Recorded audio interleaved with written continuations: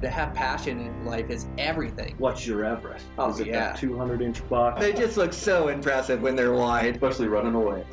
Welcome to this week's episode of Eastman's Elevated. It's like a think tank for outdoor activity. Sounds exactly like my hunting. Just always thinking about it, always trying to evolve it and make it better. Here's your host, Brian Barney.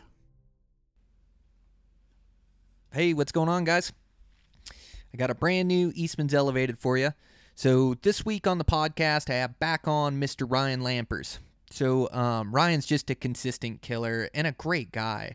I have really enjoyed getting to know him, and he's just got all the attributes that a backcountry hunter should. You know, he's humble. He works super hard at his goals, and whether that's keeping himself in great physical shape, shooting his equipment, whether it's his rifle or his bow, or map research and going into a new unit and being able to figure it out on the fly and adapt and evolve. But he's just one of the greatest public land hunters out there. I get a ton of motivation from him. I really enjoyed this conversation. The theme for it is adventure hunting, but we're both just getting back from our Coues hunts that we did separately and getting back and sharing the stories of them, and we're both just fired up, and I really think that Coues deer is one of the coolest, most challenging, funnest hunts that you can do out there. So we get talking about Coues deer and our experiences, but there's tons of information in here about spot and stock hunting, about different hunts you can do and just improving and getting better. So I really enjoyed the conversation. I'm sure you guys are going to enjoy it too. Sponsor for today's show is Taito Knives.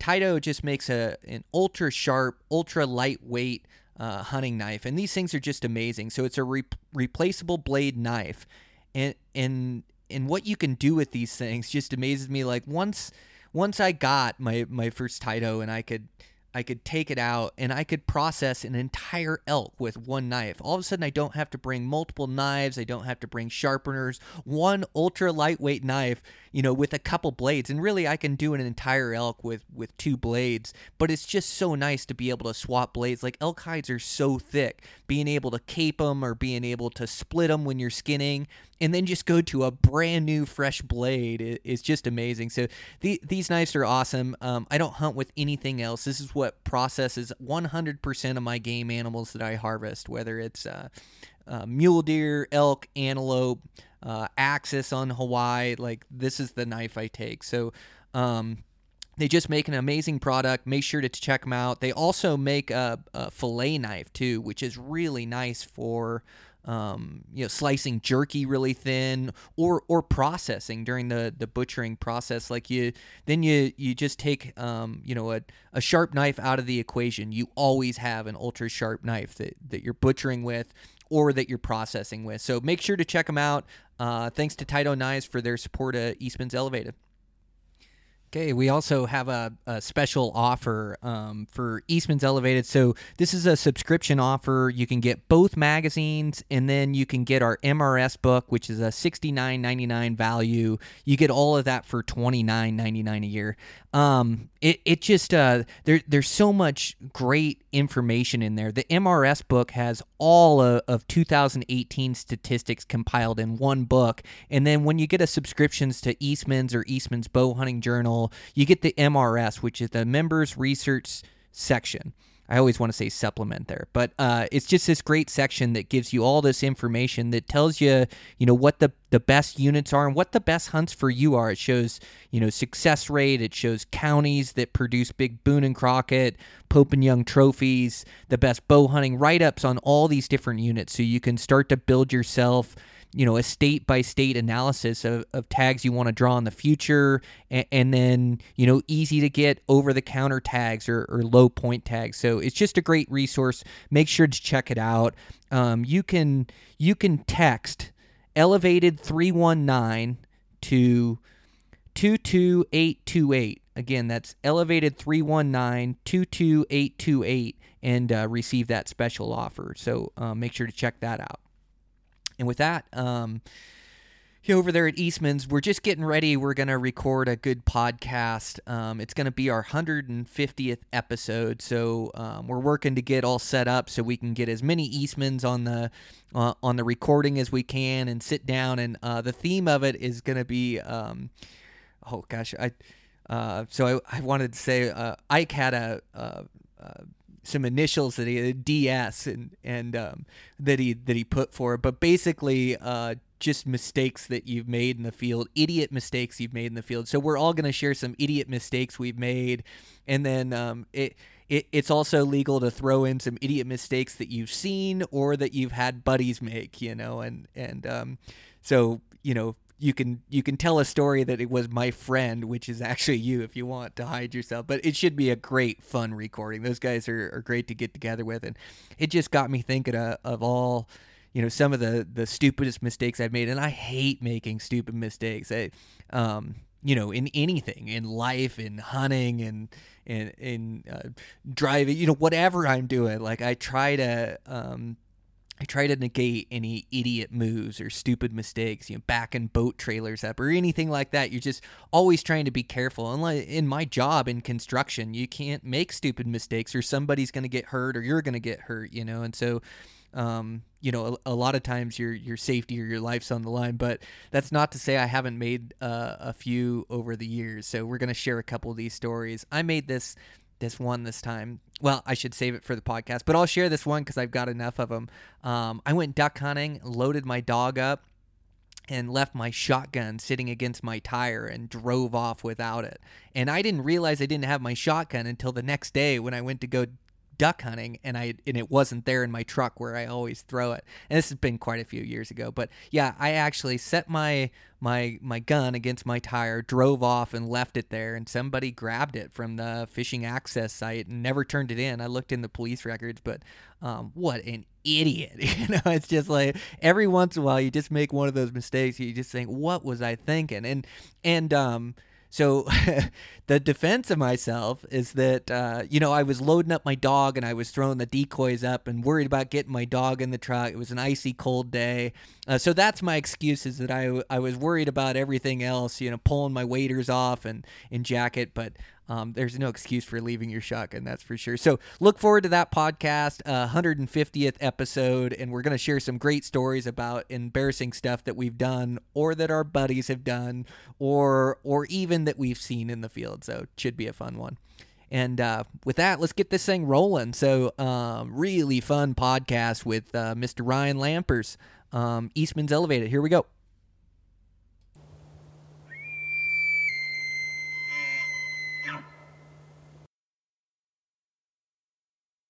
So we thought we'd get together and talk Coues deer, and I really wanted to save the content for the podcast, but both me and you were so excited we couldn't help but start talking upstairs, but we finally hit the record button. I know. No sooner did I step in the door here, and it went straight to Coues deer hunt. How it went, and like all the exciting things that we had happen, it's almost impossible not to, because you and I are a lot alike. I mean, we both have, like, these hunts just mean so much, and they're just so exciting, and especially this one because it was new for me.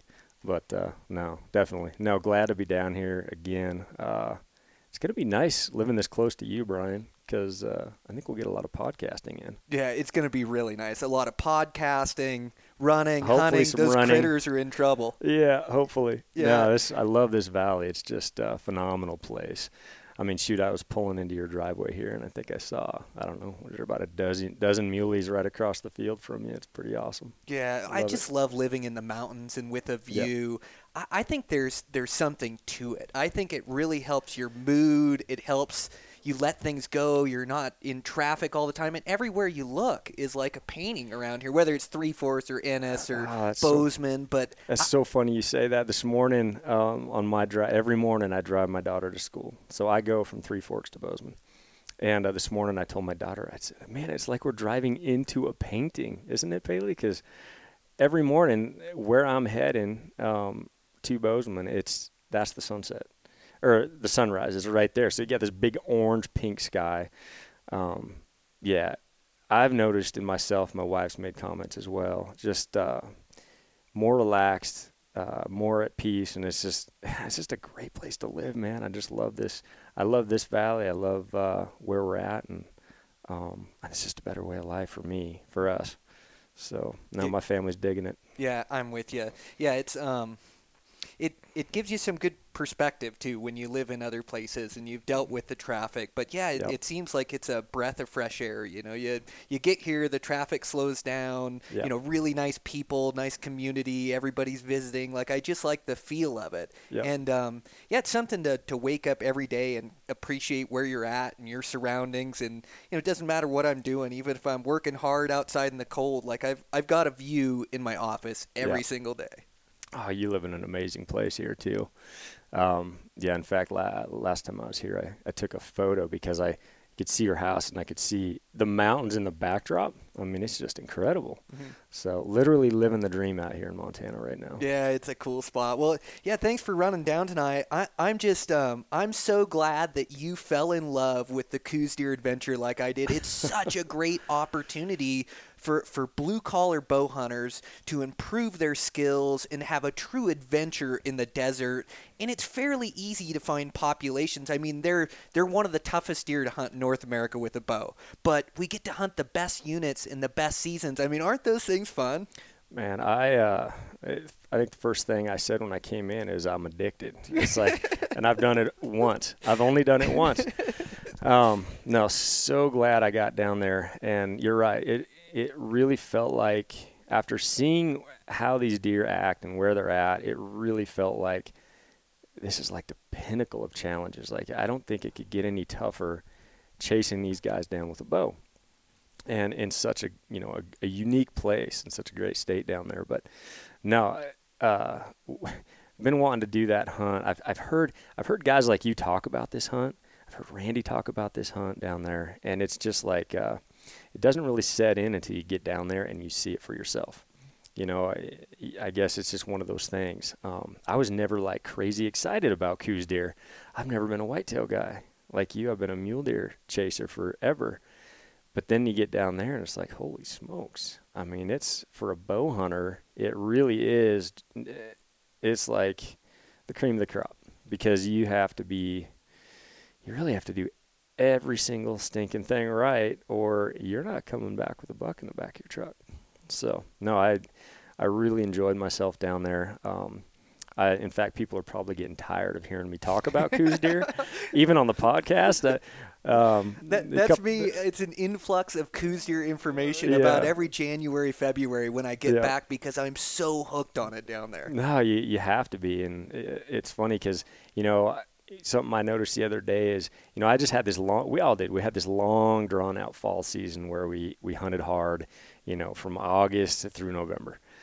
And I had all these mule deer hunts that were great, you know, Nevada and Colorado, and there's such awesome hunts, such great places that, you know, the places that mule deer take you. And mule deer has always been my number one. I mean, ever since I can remember, always liked mule deer. I know a lot of people like elk, a lot of people love whitetail, always mule deer. But I find myself right now, I'm thinking about these Coues. Obviously, it's fresh on my brain. But I feel like I think before I felt like mule deer, like real large, mature mule deer bucks, was the pinnacle for me. Like, if I could arrow a big, you know, fully mature mule deer buck, that's like the cream of the crop. That's like it. That's the dream. Now I'm seeing these tiny little stunted whitetail down in the desert, and, you know, after seeing how they act and figuring it out, man, this may be the pinnacle, because it's a little bit different country, but as a bow hunter, and if you're really into the challenge of a hunt, I don't see how it can get any tougher. There's things I haven't hunted, obviously, probably quite a few things, but at this point in my life, those things are they're just so sketchy and turned on, and whatever words you want to throw, you have to do every single thing right to be successful. And, you know, this year I feel like I feel a little guilty because I arrowed my buck so fast. I don't think that's going to happen. I'm predicting years of probably frustration at this point, from this point on. So, well, you're really good at seizing opportunities, and you got the perfect opportunity on that Coues deer. So we can get into it and tell the story. But my buddy that that Miguel that's hunted them down there his whole entire life, and I made friends with him last year, and then I hooked up with him a day hunting this year. But he says like the rut is the blessing and the curse with Coues deer. They rut more aggressive than any deer I've ever seen in my entire life. When they're rutting a doe, they chase her miles. Yeah. Like there was one day I saw 13 bucks and didn't get a stalk because every time you see them, they're running a doe and you just can't catch up to them. I'd go look for them where they disappeared or where they went over, or try to capture the right vantage points, but they rut extremely hard, and so they're always moving. Yeah. So the opportunity that you're looking for is when they get a hot doe and the hot doe gets tired, the hot doe beds down, and then that buck has to protect her from other satellite bucks around there. And so then he actually holds still for a little bit and you get an opportunity to move in, but you're so good. You've been bow hunting for so long now that you know what you can get away with and what you can't. And so you got close and then let it all kind of progress and let it kind of come to fruition and come together. It's really cool, your story. I'll let you tell it, but man, it's just awesome. I just think you're so good at capitalizing on opportunities. Yeah. Well, when you think about, you're presented a situation, and even prior to me going down there, I've heard about these coues and how people hunt them, and I've heard what everybody talks about is you see one, and even if you see them bed down, by the time you get there, you're going to have a hard time relocating them first off. Everything looks the same. But most likely he's probably going to have moved on. If they're rutting hard, they're not going to be there anyway by the time you get there. But yeah, the classic situation happened to me on that, and that was, hot doe. You just can't beat that scenario. Plus wind, that made for the perfect amount of noise. It made for a directional that I didn't have to worry about, blowing any of the other group out. There was a bunch of deer in this little spot. So you found like a pocket of deer, and there was a hot doe in there, and this buck that you ended up killing, which was a really nice Coues, a world class. So he was rutting that doe hard, right? So crazy story. So I first day we got down there, I was hunting down there with David Brinker and Brian Call, and there's a whole other big group of fellas back at the Airbnb that we were staying at. But we all just happened to get together and go this one morning, first morning. Spotted a buck, spotted a Coatimundi, and we kind of split up. I went off by myself. I was looking for this Coati, ended up on this just picture perfect glass and knob. Those guys had seen a buck. They were going after it. I located a buck that was a long ways away. Couldn't tell exactly how big he was, but I could tell it looked like a pretty good buck. Again, I'm so uneducated on these Coues deer. They're just so tiny compared to when you see a mature mule deer. But I made the hike. I don't know, it was maybe 1.5 miles or something like that, a roundabout way, and got to a spot where I could just kind of sit back and watch and see if I could relocate this sucker. And lo and behold, it took me a while, but I found him. There was a group of deer bedded down on the very bottom of this valley. And it was a really steep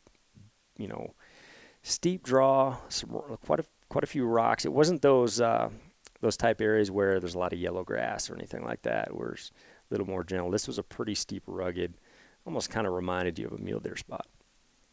Well, I relocated that buck. He was bedded down under this big old dead tree, and I could see the main trail going down and out of there, and I ended up making a play on that buck that night. Got down to within 105 yards, and couldn't get any closer. Hoping that he would actually cut down valley and give me a pretty good shot. I'd get about a 35-yard shot if he came down. But that was kind of my strategy going into this, because it was dead quiet. Everything was dry. Everything is noisy. It's hard to be as quiet as you can be up on a mule deer hill, right? But they ended up, long story short, going up opposite of me and feeding away, and he chased that doe, and I think there was like 4 or 5 does.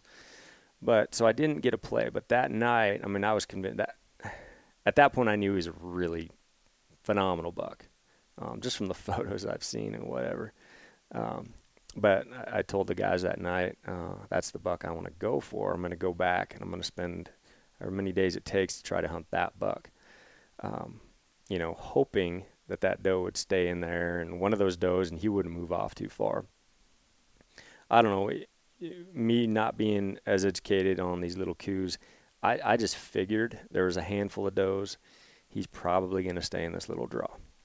Now, it could have went completely opposite. He could have buggered out once that, he bred that doe and got out of there. I don't know. But next day I got in there, and they had moved quite a ways up drainage.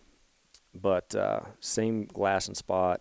Ended up, when I relocated him, ended up watching him come down to another buck, smaller buck we called Gimpy. It looked like he broke his back right leg. And it's interesting because I watched those things for probably 2 hours that morning, and they just, they weren't bedding up. It was like a rut frenzy down there, just going nuts, chasing the doe around. Other does getting out of the way, and he just wouldn't leave her alone. But a few things that I was picking up on is just how cagey, because I could tell he was old and mature at that point. But man, it seemed like, so the doe would kind of stay out in kind of more of an open area and feed. But when he stopped, he'd stop in the oak brush, and he wouldn't move. I mean, he just dead still, almost like a statue. And it wasn't until that doe either got a little bit out of sight or flicked her tail or started to move a little bit, that he would actually make a flinch and move. So, because I know he's there, I'm just keeping my eyeballs focused right on to where he is. But I could have easily seen just coming up to that spot at any one of those times where he was frozen and just not picking him up. They blend in so well, especially in that oak brush. I mean, they just, if the shade's not perfect or, the lighting or whatever, they just blend in. And you'll find yourself running your glass across and not picking up a deer, and then running it back across, and you see like a flick of a tail or whatever, an ear, and you're like, man, I just looked across that. How did I not see that before? But man, they are just really, really difficult to pick up. So long story short, I ended up watching that buck for hours that morning. He ended up chasing that other buck away. I watched him breed that doe, which is pretty cool.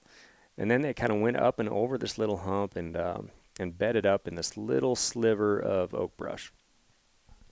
So what I did, and the wind was just perfect. It started that morning, a good directional, kind of a southwest wind. And I thought, man, I mean, the way that they were feeding, the way that they were moving, just kind of looking at the terrain from where I was, I picked up a spot that it looked like I could probably get to where I'd get in close. My strategy being the whole time, get close enough to where you don't blow it, and let them make the mistake. Let them come to you. I just could not figure out a way that I was going to get in tight enough in that little spot and be quiet enough with that many does and eyeballs and just how twitchy they were. So, kind of sitting back, looking at the spot. I backed off that knob. I ended up getting in my truck, which is probably a quarter mile back, drove around and took a really, really long roundabout way to get down there, hoping that buck was still going to be in that valley. And so by the time I ended up getting back, it was later in the day, relocated what I thought was the same buck, but it happened to be another good-sized buck. So there was, 3 or 4 other bucks running around. Does you kind of watch how those deer act, and it's funny, they'll stay still, and then they'll sprint like 50 yards, and they'll do like a little rodeo, like giddy up, and it's just fun to watch. And that buck will sometimes just stand there and watch them until they stop, and then he'll, bird dog them. And so I got a bird's eye view just watching this whole thing pan out. Little bucks getting chased off, the big buck just going crazy and then just staying statued at times. And so by the time I got to this, there was this one big tree up on the hill, and I got behind that. I could have a really good view of everything at that point.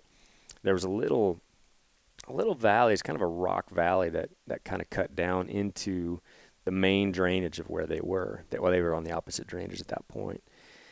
But assuming that those deer were going to keep kind of continuing to feed that direction, they were going to go up this little cut. Well, the valley just to my left intersected that cut, it probably, I don't know, it's about 100 yards for me to get down to that cut. And so my best play at that point with the directional coming in my face was get down there, as slow as possible. You got your bow on your legs. You're just inching your way as slow as possible, getting into that cut. And once I got into that cut, I could actually move and get a little closer to where it intersected. And so I got down there, and I could, you hate to peer over rocks and kind of, reassess the situation, but you have to, right? You have to look. And so once I got down in there, I did just that. I'd get to the spot, and I got to where I was 26 yards from the opposite side of that other wall, basically. So the drainage that they were going to assumedly they'd come up. And so I knew it would be a top pin type shot if they were walking the main little trail that came up that. Down when you're that tight, it could happen so dang fast. I had a doe just blast by me at one point. I didn't know if it was the doe. It wasn't the doe. I had another couple little bucks racing around, and if you watch those things, like I said, at times they just race away, or they'll run 200 yards in a big circle and end up right where they were. A lot of times they never offer a shot. No, They're just moving. They just keep moving. Yeah. So I had all the luck in the world with me that day, obviously, because it's probably 3:30 in the afternoon, and I've been watching these deer all day long. And at this point, I still assume that the big buck that I'm looking at, I'm not looking at him too close during that whole stock. I'm just assuming that's the buck I watched all morning long. Mm-hmm. Big buck, same spot, same other cluster of deer. And then when I got in, I was about 80 yards from kind of where most of the action was going on and his doe was. And then, you throw the glass up, and it's like, dang, but this rack looks a little bit different. Like it's a little more curled in at the front. It's got a fourth tine on it. It's like, that buck wasn't a 4 on that side. And so I'm trying to do the math. Like, what happened here? Like, how did I miss? Well, I guess when I had relocated, this buck had moved in. Another mature buck had moved in. And whether that other buck that I'd watched all morning got booted out, or he just picked up a hot doe and he just took off, and then this buck picked up another hot doe, I have no idea. But it was like the perfect situation. I mean, that's what you dream about, something like that. Because no sooner, I got down to that spot, and it wasn't but a couple minutes, and that doe sprinted up that draw, the draw that I was in the little intersection draw to that main draw. And that doe sprinted past me. And, I'd done every calculation in my head at this point. I think, you just think of every little thing that you don't want to screw up. You think about your shot. You think about your yardage. You think about everything, not making a mistake at that point.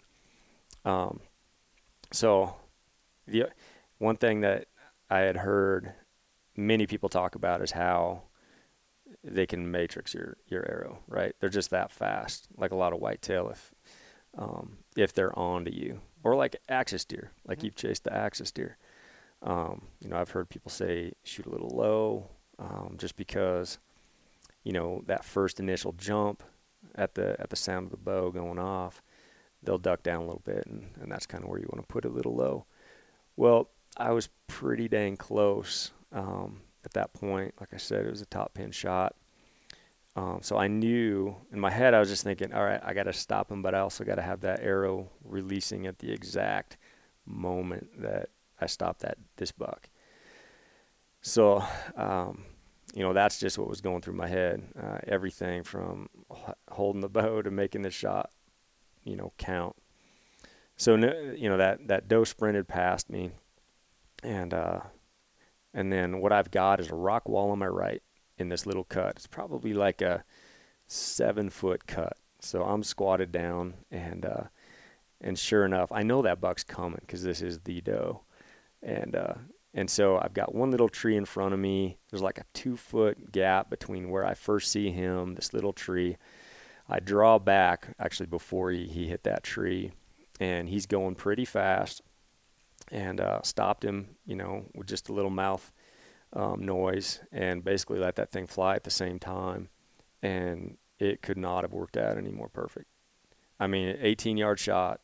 He spun, he took off down, and I sat down at that point. I didn't even want to look and see, down the draw. And, at that point I started talking into my phone, telling the story. But that's how it worked out. And I gave it some time. I didn't need to. I could see my arrow clean pass through, and it had stuck in on the other side in some yellow grass. So I finally gave it some time and kind of recorded everything and how it worked out. And then so I went over there and found the bloody arrow. And, man, I mean, you could look down 30 yards down this little cut in the flat of this draw and see that buck piled up down there. So that was just a huge, huge sigh of, like, holy. Well, first it's like right after I released that arrow, I mean, you just can't believe that just happened on a Coues deer. I mean, I put these things up with like one of the hardest critters, from what I've heard. And, it just happened. Second day. Well, and you can't, you can't make it happen on the last day always, Ryan. Like sometimes it happens quicker than that. But no, it's just an opportunity where you caught that buck and you caught hot doe in that drainage, and then capitalized, made the right moves. You never, they were never aware of your presence as you kept stealthy as you were moving in and as you were observing them and making a good game plan, got the wind right, and you just made the right moves, and it came together and capitalized on the opportunity. Yeah, absolutely. And prior to that, I had a couple experiences getting in close to deer, not on stocks, but some does, and they pick up everything. Every single movement, they're on you, and they will stay on you. I don't know if they'll stay on you longer than a mule deer, but they'll stand frozen waiting for you to make a move forever. In any flinch, and they're gone. Yeah. They react really quick. And I'm assuming that has to do with just the country they're in, the amount of predators they have down there. I mean, cats are after them all the time. I watched a mountain lion. Well, I didn't watch it actually kill a deer last year, but it had the deer dead, and then I watched it drag it all the way across a hillside, a mountain lion, sitting from my vantage point. So, those mountain lions, they wreak havoc on them. And actually, there's been a few documented cases of jaguars that come up that have been in the U.S., that have been photographed in some of those southern mountain ranges. So if you can imagine a 250-pound spotted cat hunting those things, so they're really switched on to the predators. Yeah. That's for sure. Yeah, it seems like every noise, everything you do, they're on to you. They're on you, yep. And so it's, they're just... fun animal to hunt. Well, and they blend in so well. Like you tell people that they blend in, but they're one of the toughest animals. They are the toughest animal that I've ever had to glass for. When they hold still, they can be in the wide open 200 yards away from you, and you don't see them. Or like you say, in that oak brush or the ocotillos or a little bit of shadows. Yep. But their whole coat is this camouflage, and so they're called the gray ghost, and for a reason. They live up to the reputation. You take your eyes off them for a second, and sometimes you can't find them or can't even tell your buddy where they're at. They're just amazing. Oh man, that way. you learn that very, very quickly.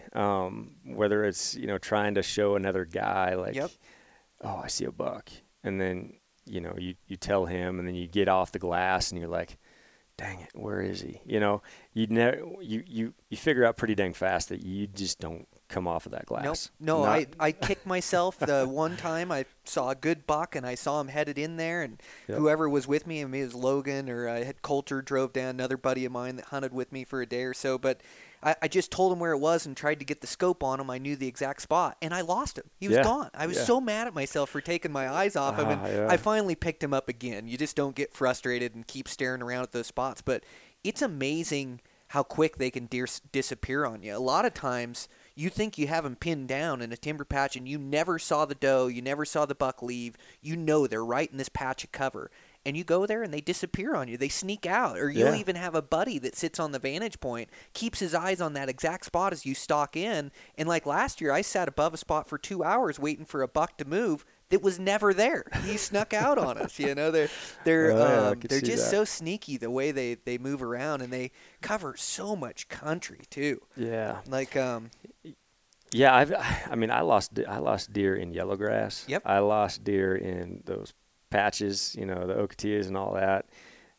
dirt patches, because it's almost like it's like they're a chameleon because of the coloration of them. Mm-hmm. It's hard to explain, but there was like some bare dirt type patches, and I would, like I said before, I'd run my glass over, and it's like I don't see them unless I am like really, really, really slow, focusing on every single little thing. But it's usually when they move.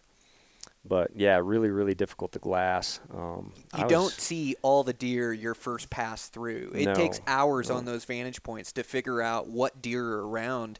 And they just hide and disappear so well. You think you're sitting on a master vantage point, and they'll go in the one crook or the one sliver that you can't see, or over a ridge, and then they're gone, even though you can see 10 square miles of desert habitat, and they just disappear on you.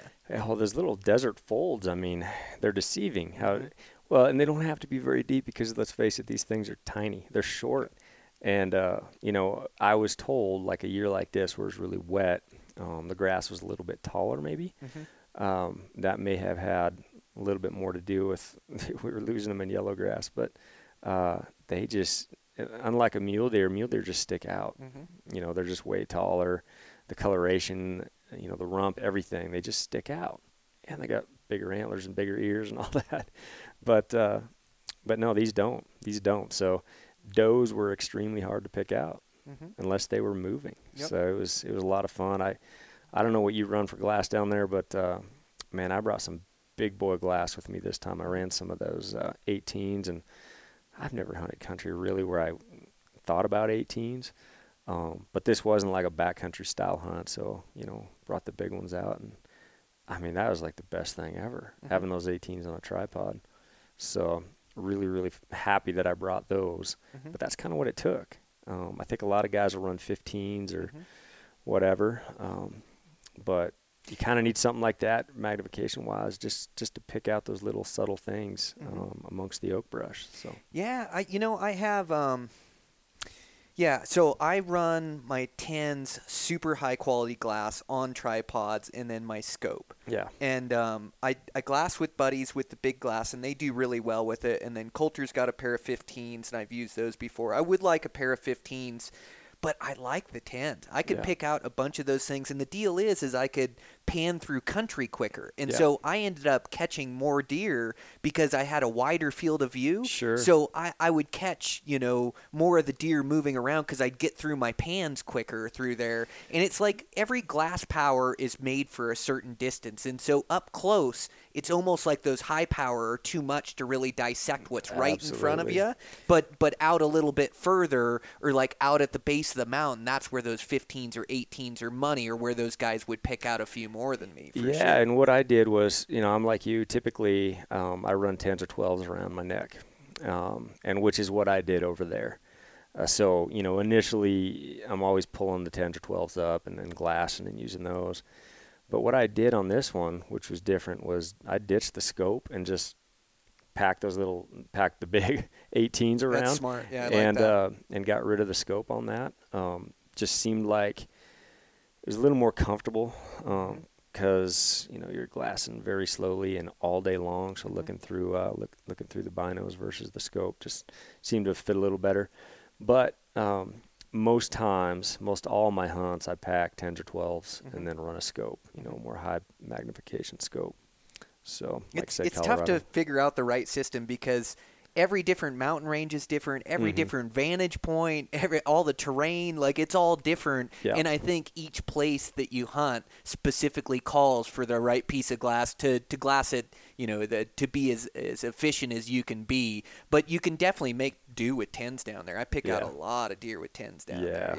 On tripod. I really like to tripod up, and then it's like this exaggerated spot and stalk. So I love the process of hunting these deer. And so, I've said it before, but I think each different species and each new habitat improves your skill set in a different way. And Coues deer make me such a better hunter. It's going to make me so much better for next year mule deer season or next year elk season. It just improves your spot and stalk game. It improves your glassing game so much. It makes you dial in and tighten up and get all those things right to maybe have a chance to stick an arrow through a Coues. And through that process, I just think it improves my hunting skills so much. And I think it's, it's probably had a lot to do with my success the last few years, really, is it just dials in because you really have to find the best vantage points. You can't, I don't think you hunt your way through country with those as good. You just seem to kind of blow them out here and there. Right. And you can't, they're not everywhere either. They're not thick. Like, they're spread out throughout that habitat,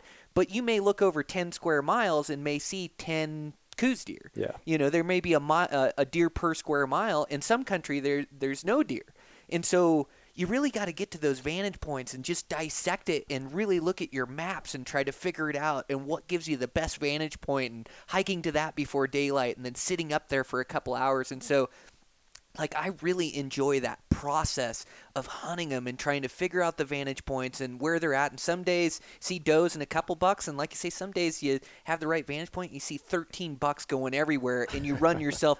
I mean, I ran myself ragged trying to keep up with these. My experience was vastly different than yours. I would see these bucks cruising, and then I'd have to go, and I'd go on an adventure for 4 or 5 miles and go try to look where they disappeared and grab a vantage point over there, and I'd relocate them just to see them go up over the next rise, and I'd chase them all day long like that, never really being able to get close or even a close call until day 5 was the first time I got inside of 150 yards on one, even though I was seeing bucks every day. Yeah, and that's like the reoccurring story that I hear from everyone is you see these bucks and you see them running a ridge, or as soon as you think you might be able to put a stock on, they're gone. Yep. And they go over a ridge and then almost impossible to relocate. Yep. But, so I'm curious on your hunt, because I don't know if you told the story, but I want to know how yours panned out and how you ended up making it work. Because mine, like I said, I still feel like I was lucky in that I pinned them down on day 2. I feel like I could go 10 years now and maybe not have that happen. But my strategies in that situation was completely different. On a really, ranging, traveling buck. Mine was get in tight, let them make the mistake, which is something that you would do on a mule deer if you just can't get in tight enough, right? That's kind of the name of the game. Let them stand up. Let them come to you. Is the only thing in my mind that made sense to me on something like that. But I'm curious as to your buck. How did that all pan out for you? Well, you're such a methodical, well thought out bow hunter that have so much experience that you know what you can get away with and what you can't. And so it doesn't surprise me that you capitalized on a great opportunity. But yeah, mine was different. So I went down there with a bunch of confidence this year, and I've killed one really good 100-inch buck, and I passed a lot of smaller bucks. But I really feel like I've paid my dues, and I've learned a bunch of different areas and drainages and vantage points and mountain ranges, and I feel like I've got a lot of experience with those Coues, and so I know when to go all in or when to back up. And even hunting my buddy Miguel that's hunted Coues deer his whole life, he'll tell you that I'm way too aggressive on these things. But I've got a week to be able to try to get it done, and so for me, I can't sit back on a vantage point all day. Like, I've got to stretch my legs throughout the day too, and so I would get on these good master vantage points and I'd try to locate bucks, and I saw a lot of bucks cruising. Like, I would average a few bucks every day, but a lot of them, they just wouldn't give me opportunities. They'd end up disappearing, and so I'd be watching for a couple hours, I'd find a buck, I wouldn't take my eyes off him, and all of a sudden he'd go over the top of the mountain. And so now he's disappeared in a bowl or a basin, and so now it's middle of the day, I can either sit on the vantage point, but I've seen dang near every Coues around there, now I've got to change. So I either go to a different vantage point, or I go try to relocate that good buck I saw go over the top. Right. And so then I'd spend the day going after that good buck, and I'd get back there, and like I say, sometimes I'd find him, sometimes I wouldn't, but I just couldn't get an opportunity. Every time I'd see a buck, he'd be chasing a doe, he was off and over, he was moving country, like I just couldn't catch up to him. And I was hunting, I think you've got, like, the more open the terrain, the better chance of killing those things, because you can keep track of them. They don't disappear in all the brush. And so, I was hunting fairly open terrain, so I was just having that happen where I just couldn't quite catch up to him. And then finally, and without a doe to slow them down, I mean, how do you? Because they're rutting, they're never going to stop, right? Yeah, and even a doe sometimes they just chase her where you can't see. But I was starting to get closer and closer and really get in the groove of hunting him, getting in the groove of finding him in my glass, getting in the groove of finding them before they saw me if I was approaching, and I was starting to get closer on does and bucks. I saw 2 bucks come to this one spot, and I tried to cut one off, and he ended up going back the way he came, but they kind of disappeared back in this drainage, and so I went back in there, and I sat in there for 3 hours glassing that drainage, and then finally I turn up this buck again, and he's rutting this doe, and it's like, right on, okay, he's right in this timber patch, and what you're looking for is just like your scenario, like them to pin down that doe, and then they stay still trying to guard that doe, and so I started making a play on that buck, and then just sure enough, the doe's back on her feet and up over the top of that ridge, and it's like, so I just couldn't catch up, but I was putting on good miles, and I was getting closer and closer.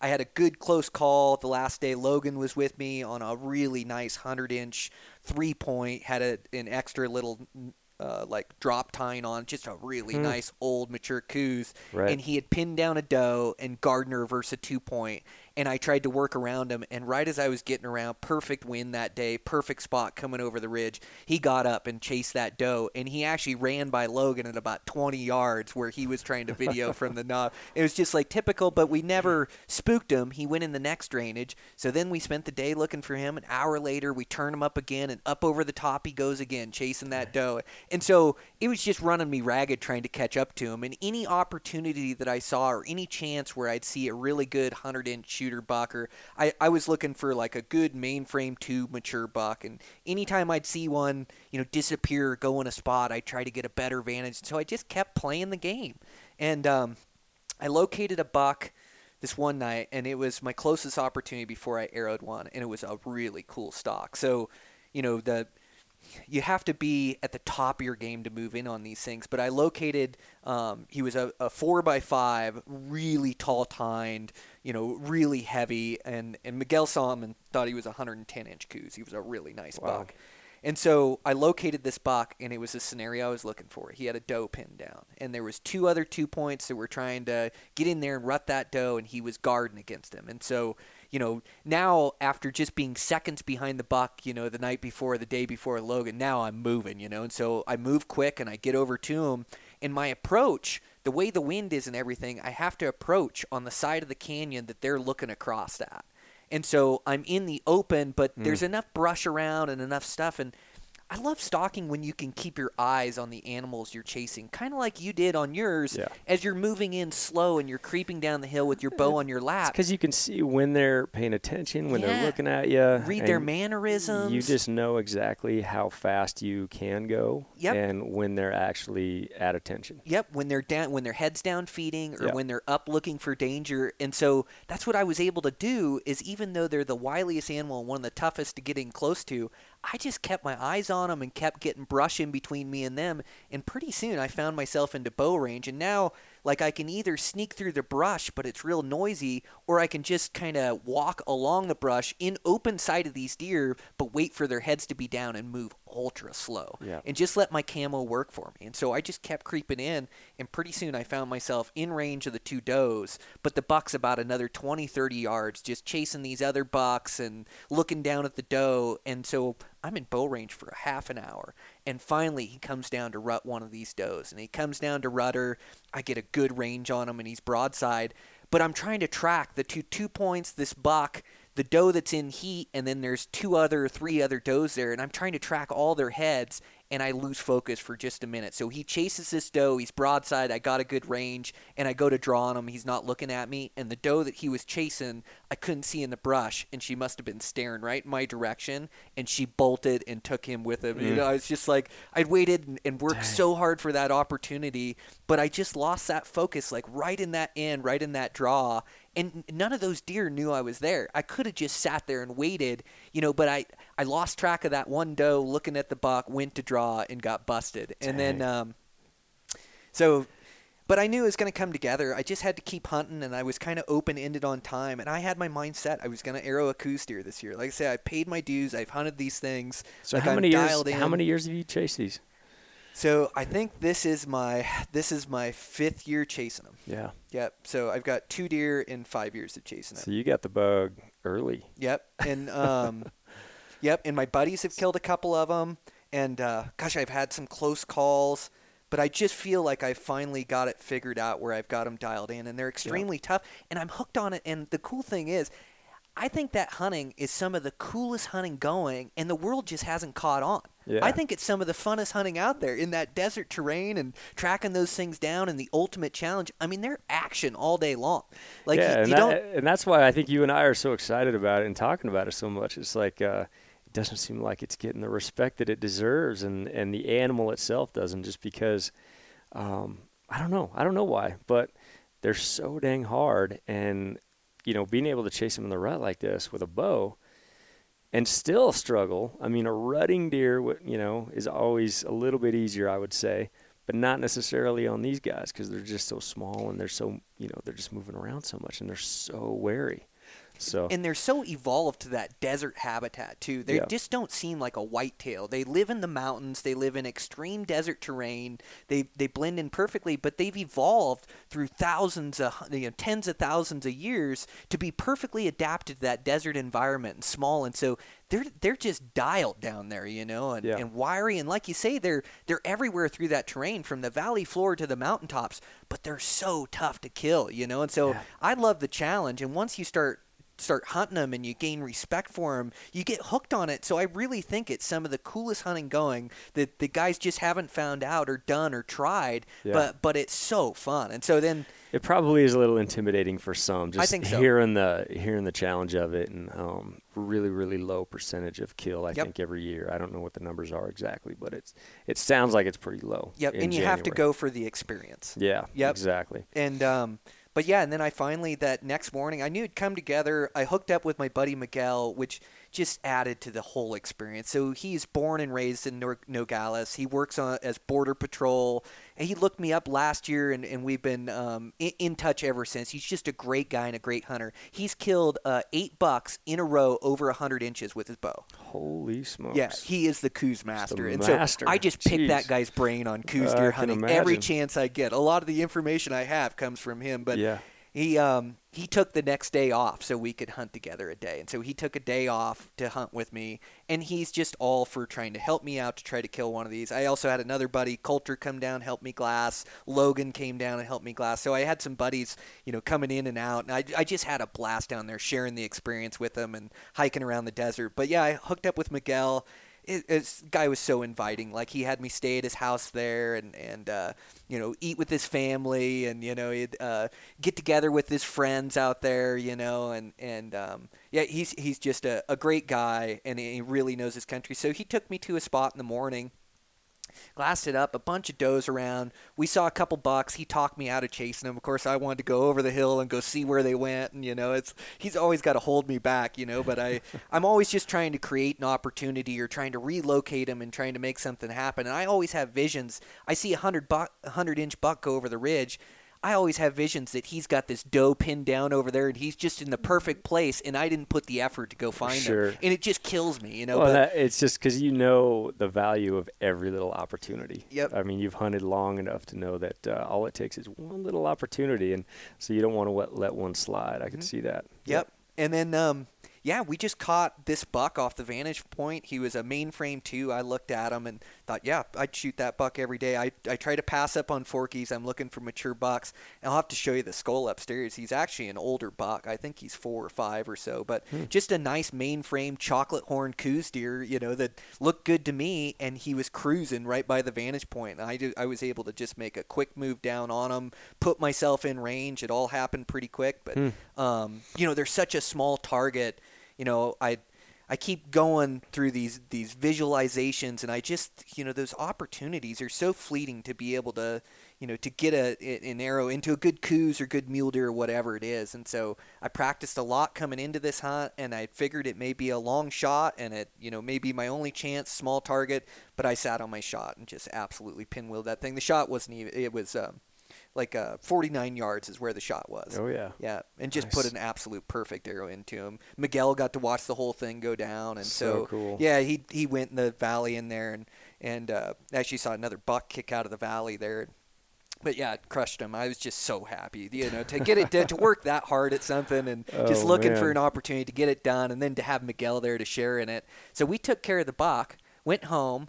Miguel's garage door had busted the night before, so I helped him fix that. We worked on that a little bit, and then he said, well, let's go back out. I still got a tag, and I was going to hang out and have dinner with him that night and then drive home the next morning. Sure. And so we went out that night. Miguel has hunted dang near every day in January. He's got one stock. Like, he just waits for the right opportunity, the right buck. And like I say, he looks for the big ones, and he knew where this buck had been hanging out. And so we went into this area and hit the vantage point, and I picked out the buck down below us, and he was rutting a doe down there. Just a giant coos. I think it scored 106, but just heavy, dark chocolate horns rutting that doe down there. And Miguel knew it was all in. He didn't hesitate 1 minute. He says, okay, I'm going, and off he went and got a tree in between him and that deer and moved down, capitalized on the opportunity, made his shot, and I watched that deer tip over down there after he shot it. And so we killed 2 coos in one day, 2 mature bucks. That's interesting. So he's looking for the same, kind of like that perfect scenario. He's not doing a whole lot of stocks. No. He's looking for the ideal situation. That's what he's looking for. Yeah. He sees a lot of big bucks, and it's interesting to hunt with them. So like you relocated that buck. A lot of these bucks I see, I'll see him one day, and then I won't see him for a couple days. Like Really? even looking over 10 square miles. But Miguel, like, he believes in their home range, and so Right. once he sees a good buck and he knows he's in that area, he just keeps going back. And then eventually 3, 4, 5 days later, he'll pick up this deer, and he thinks they kind of have like a circuit, like elk, Yeah. that they kind of work and they travel through and they move through, and then they're back in that country where he saw them. And that's kind of like typical for most whitetail, right? Kind of a smaller range, although they'll do some traveling for the rut. But that's interesting because I found, like that buck I told you about the first day I found him the second day. I found him the third day in that same valley. And then it was like day 6. We picked him up again. Yes, okay. Rutting a doe. He would move, and, if he didn't spend a lot of time glassing that drainage, you'd think maybe he'd left. But he was there. I can't say, I guess it was like half mile from the first place I saw him. Another time he's a half mile over here, but still somewhat in the same general area. And it was just that one nice big buck. And it was in a drainage that it had cover, it had everything that it makes sense to grow an old buck that just never, gets killed. I mean, they can grow old and die in there. It just felt like that kind of a spot. So that's interesting that he goes on that as well, assuming they have kind of a somewhat of a range and they don't just bomb 10 miles like a rutting mule deer. Exactly. Well, that 110 incher that I about shot, I spotted him 2 days earlier with Miguel, and we saw him, and he went rutting over the top, and we lost him. I glassed the whole next day in that area, and you can see so much country. And I think my buddy Coulter came down, helped me glass this whole area, and we saw some bucks and things. Never saw that buck. And then the next day, didn't see him in the morning, and then in the evening, picked him out, like you say, a half mile down the drainage on that face, living in that same home range. It was that same really tall 110-inch goose. But, they have a home range and a circuit of country, and so you may not see him the next day, but, the day after that, in that spot where I saw 13 bucks, I kept going back to that spot and picking out some of those bucks that I had seen. Now, I never saw 13 in the day. That day was fairly crazy, but I'd see, like, the one with the dropper. I'd seen him before, and so you kind of see the same bucks in there. But yeah, and I had kind of come up with this theory because, we were picking up some of the more mature, larger bucks in there that, the bigger bucks, those mature bucks, they just don't need to travel. Like, we saw some smaller bucks just cruising country.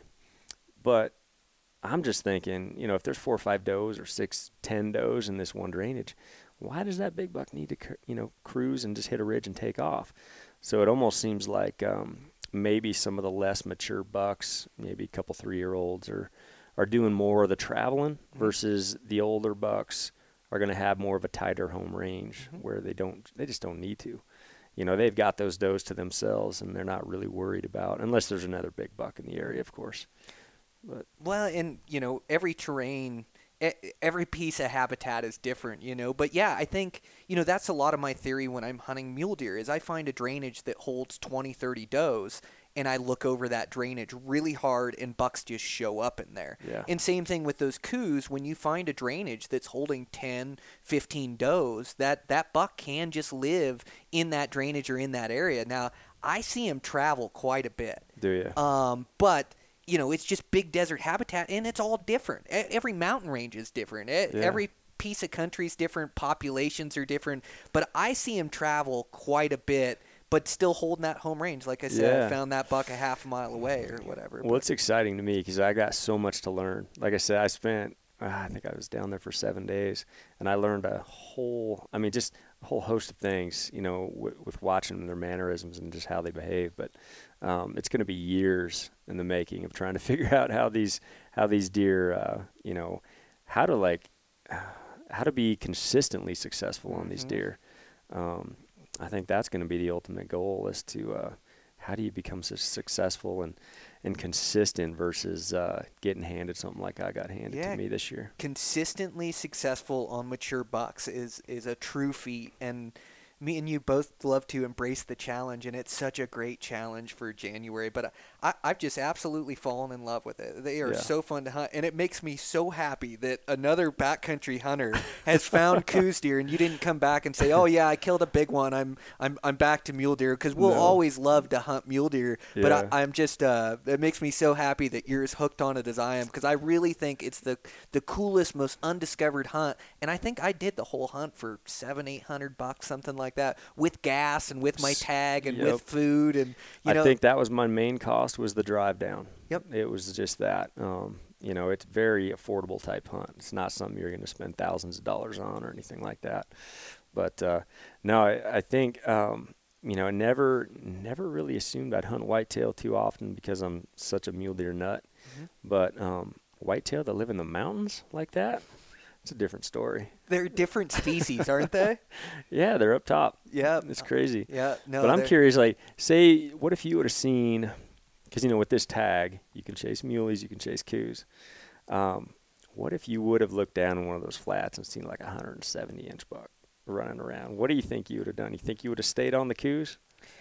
170-inch buck is a pretty good buck, and I am an opportunist. But, yeah, I get really hooked and tied into those Coues where I'm not even looking for mule deer. I'm not even looking or hunting for them. I'm looking at Coues mountain ranges. Like, I just get so much great opportunity to hunt giant mule deer that, I kind of go down there for the different species and the different habitat and soaking in the sun. So I don't – this year I wanted to hunt muleys a little bit on my way down, but I couldn't help myself. The Coues are so action-packed down there and so fun, thrilling to hunt a new species. And so I'm just hooked on it where I go down there and focus on that. I have so much great opportunity to hunt muleys. And so for me, I'm just hooked on those Coues deer. When I start heading down, that is the only thing on my mind, is trying to arrow a good Coues. Now, if I did see 170-inch down in the valley, you're probably going to see me making a play for it or Bet a stalk it under on a it. little piece of rim rock. Yeah, right. I probably can't help myself. You'd have to take away my bow. But I really go down there focused on Coues, trying to kill a Coues, not even thinking about mule deer or looking for them. I had that conversation with myself on the way down, knowing that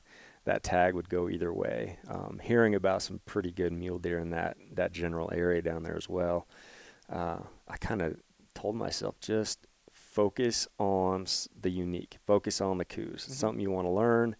You and I both chased mule deer in various places, and that is awesome. It's probably always going to be my favorite hunt is chasing mule deer in the high country. Yep.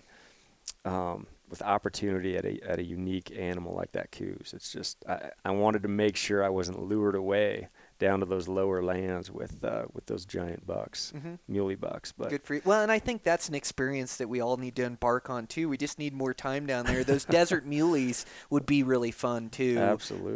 But yeah, it's a unique opportunity. And in January when they're rutting, it's like you got this chance to hunt the very best units in the world for Coues deer. I mean, there's world-class Coues down there. Yeah. And you get an opportunity to hunt them during the very best season. Rifle guys would wait years, 5-10 years for a tag like we get to go experience with our bow every single year. That's why I think it's the coolest thing going, that's so undiscovered down there, that so I really like going down there and chasing those things around. It just makes me so happy that you had the same experience and fell in love with it like I did. Yeah. But they're going to be fun for years to come to go down there and chase around. I'm curious on your setup. Did you change anything on your setup hunting, like going from mule deer to Coues? as far as arrow weight, anything like that, broadhead, anything? I didn't mess with it too much. I found the most aerodynamic arrow, or the most the least amount of wind drift on it.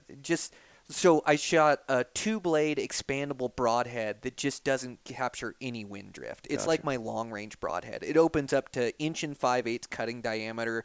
I just know how tough they are to get close to down there. Now, I'm always looking to get close and kill them, and I'm not looking to fire long Hail Marys or anything like that. But, I mean, I really practiced at my longer ranges thinking my only chance might come at 60 or 70 yards at one of these mature bucks. And sometimes the whole hunt comes down to that, and you get one chance at them standing there. And if you've shot that shot 1,000 times, you're willing to make. So I kind of shoot like that 2-blade expandable broadhead that seems to catch less wind drift, but I really didn't change up my arrow setup. I shoot about 450 grains. Gotcha. I like that it's quiet. I don't want a lot of noise. And I just spent a lot of time making sure my bow was all dialed and my shooting was all dialed, and went down there with just a ton of confidence, knowing if I got a sliver of an opportunity, I was going to put a good arrow in them. Right. Yeah, I was a little worried about, I run a little heavier arrow. I think mine's a little over 500 grains, and I wasn't sure, I've heard just how fast these things can jump the string and yada yada.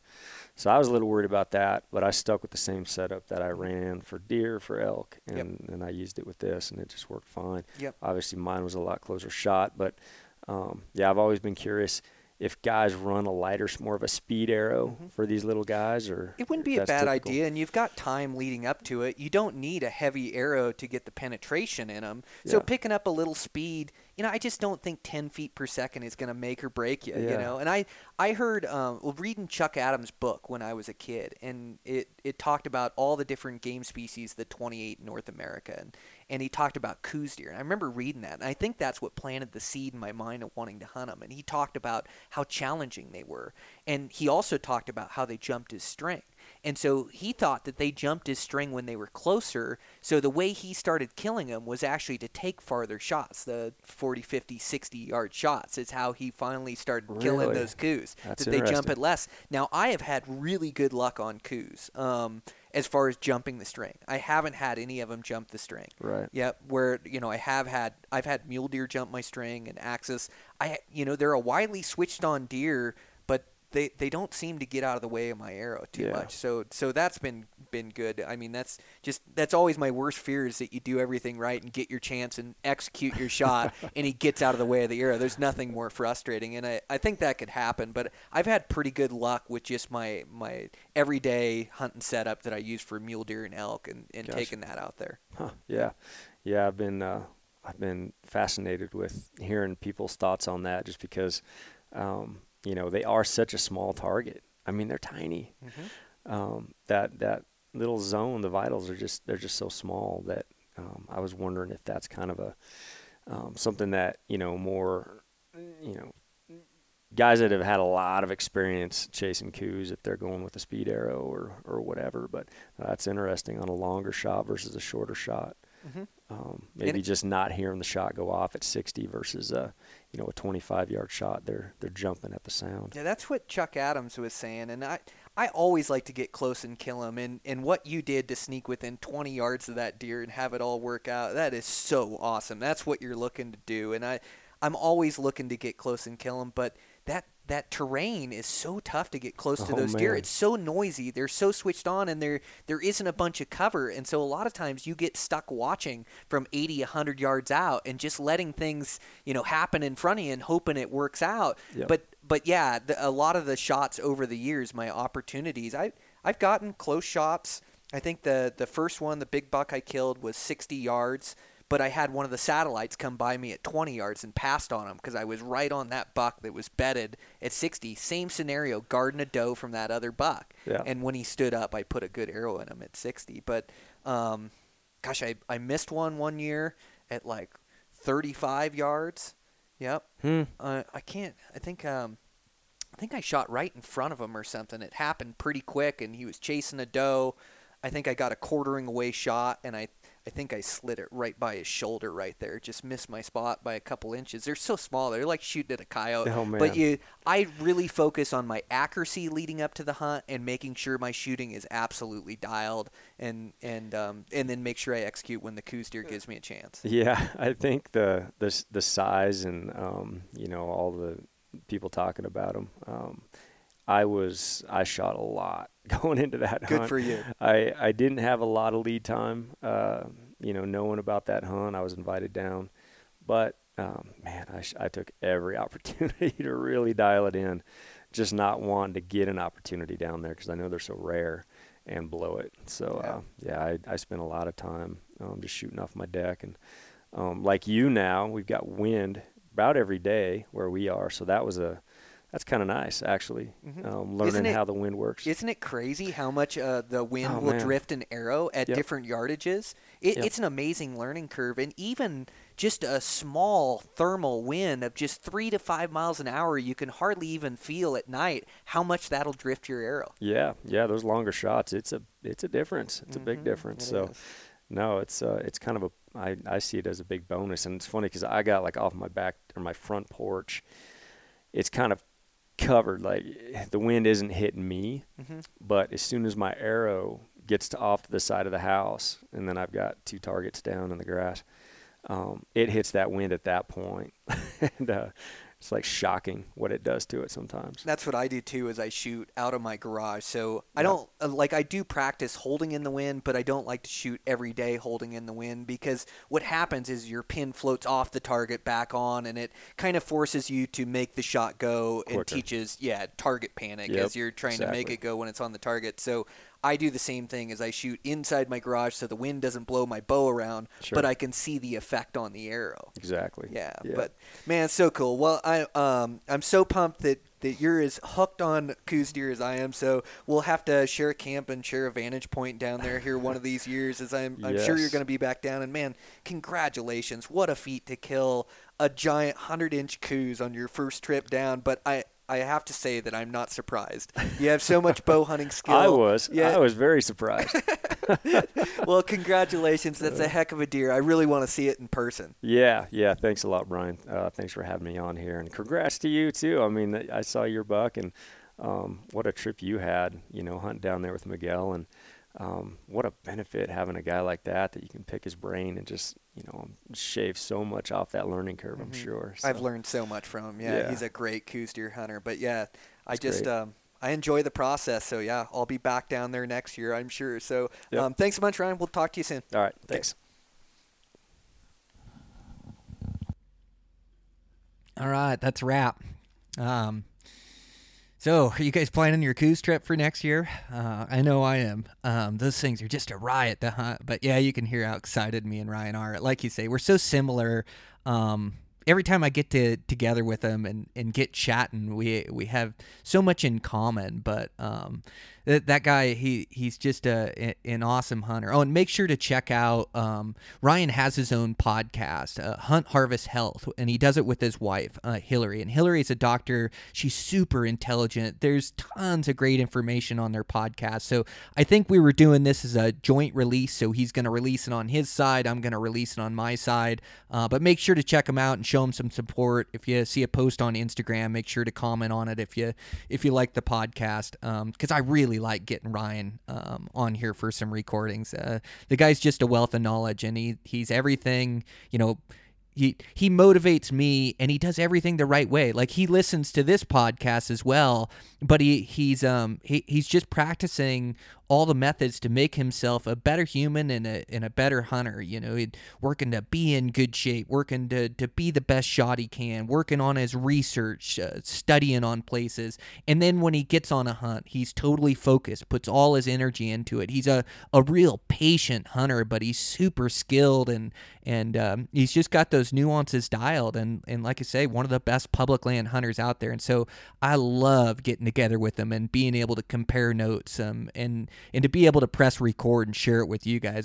I've been pumped to release this one for a while. I just love these conversations I have with that guy. But he's an awesome hunter, an awesome human being. So thanks again to Ryan for being on. And with that, this podcast is brought to you by Taito Knives. So Taito knives, they're ultra lightweight, ultra sharp. They're a replaceable blade knife. They also have their fillet knives that are good for butchering. They're just the best knives made. I love it when, too, you can get bright colors so you don't leave it behind on the ground. You're always setting your knife down when you're butchering, because you'll cut off a quarter and then you got to set your knife down to pick it up and put it in the bag. And it's really easy to lose place of your knife. When I was younger, I left a few things at a few kill sites. Yeah, I don't think much, but I think I lost a knife or two. I can't remember any specifics, but I know now I always do this double, triple check wherever I'm at, wherever that animal's at. So I'll have to think about if I can remember any situations where I left anything behind and share it on that Eastman's 150, the I'm an Idiot podcast. So it should be a fun one, but yeah, great podcast with Ryan. Thanks to Taito Knives for the sponsorship. Over there at Eastman's, like I say, we're getting ready to do this 150. Should be a great time on there and some good laughs.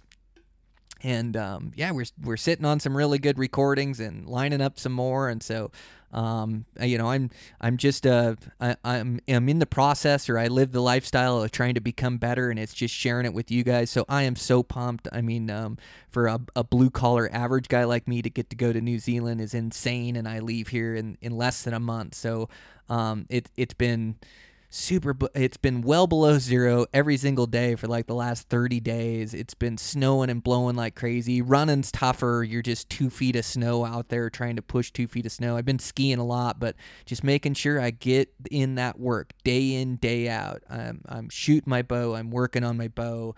I'm getting in my runs. You know, any free time I have, I'm looking at maps and units and planning hunts and going through my gear, looking at any improvements I can make. I want to be the complete package this season, and a big part of it for me too is you know, making sure I have the time and making sure, you know, I'm not under the stress of a huge project while I'm trying to do it. Now, we all need to work, we all need to pay bills, but I'm going to make sure I get this time set aside where, you know, I'm going to go chase my dreams and my goals and my ambitions. And so, yeah, just a ton of motivation on my side. I'm just putting in the work. I want to be as good as I can be, and I really want to have the best season I've ever had in 2019. So I'm setting up myself, setting up my life for it, and it's just sharing it with you guys. So super pumped. Gosh, I watched a great documentary the other night, this Free Solo, and it just reiterates like having passion in your life and how much passion that guy has, that he's willing to put his life on the line. But that Free Solo up El Capitan, what a great documentary. That was a super one. I think I told you guys, but I also watched that documentary. It's a guy in Bozeman. Jimmy Chin did it, which is the same guy that put together the Free Solo film. But Muro, was that Muro? I think that was a great documentary. And then I watched another one last night, the Dawn Wall, with gosh, I just read his book too. Oh man, he was in Free Solo. Tommy, God, I'm just drawing a blank. But anyways, it's a great Tommy Caldwell, that's his name. Yeah, I just read his book too. It was a great one. But yeah, I can just relate and find a bunch of motivations from those documentaries and from climbers, and that, you know, people that just live a passionate life. Like we're meant to have these things that we're super excited about, and then to be able to dedicate, you know, not your entire life, but to dedicate a lot of your time into it.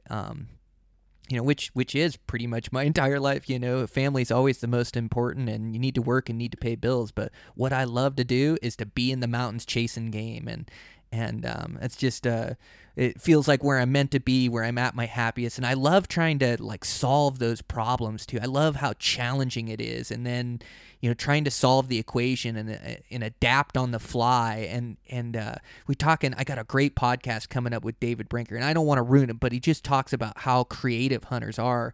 And you have to have this outside the box approach when you're thinking of areas you're going to hunt, when you're adapting on the fly on a hunt. Like, there's all these challenges, and it's just so difficult to find that success. So when you do find it, it means so much to you, especially because you put so much work into it. So I'm just loving life here in Montana. Hopefully it's going to get a little bit warmer here, but I'm rambling on. Great podcast with Ryan. Thanks to him. Thanks to Taito Knives, and thanks to you guys for all the support. The iTunes subscribing and leaving reviews really helps me out.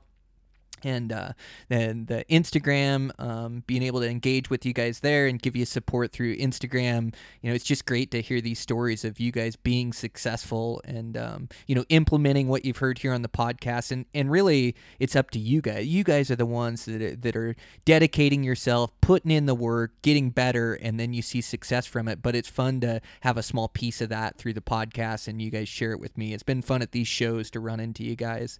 But yeah, just really appreciate all the support, you guys. Have a good week, and check in with you next week.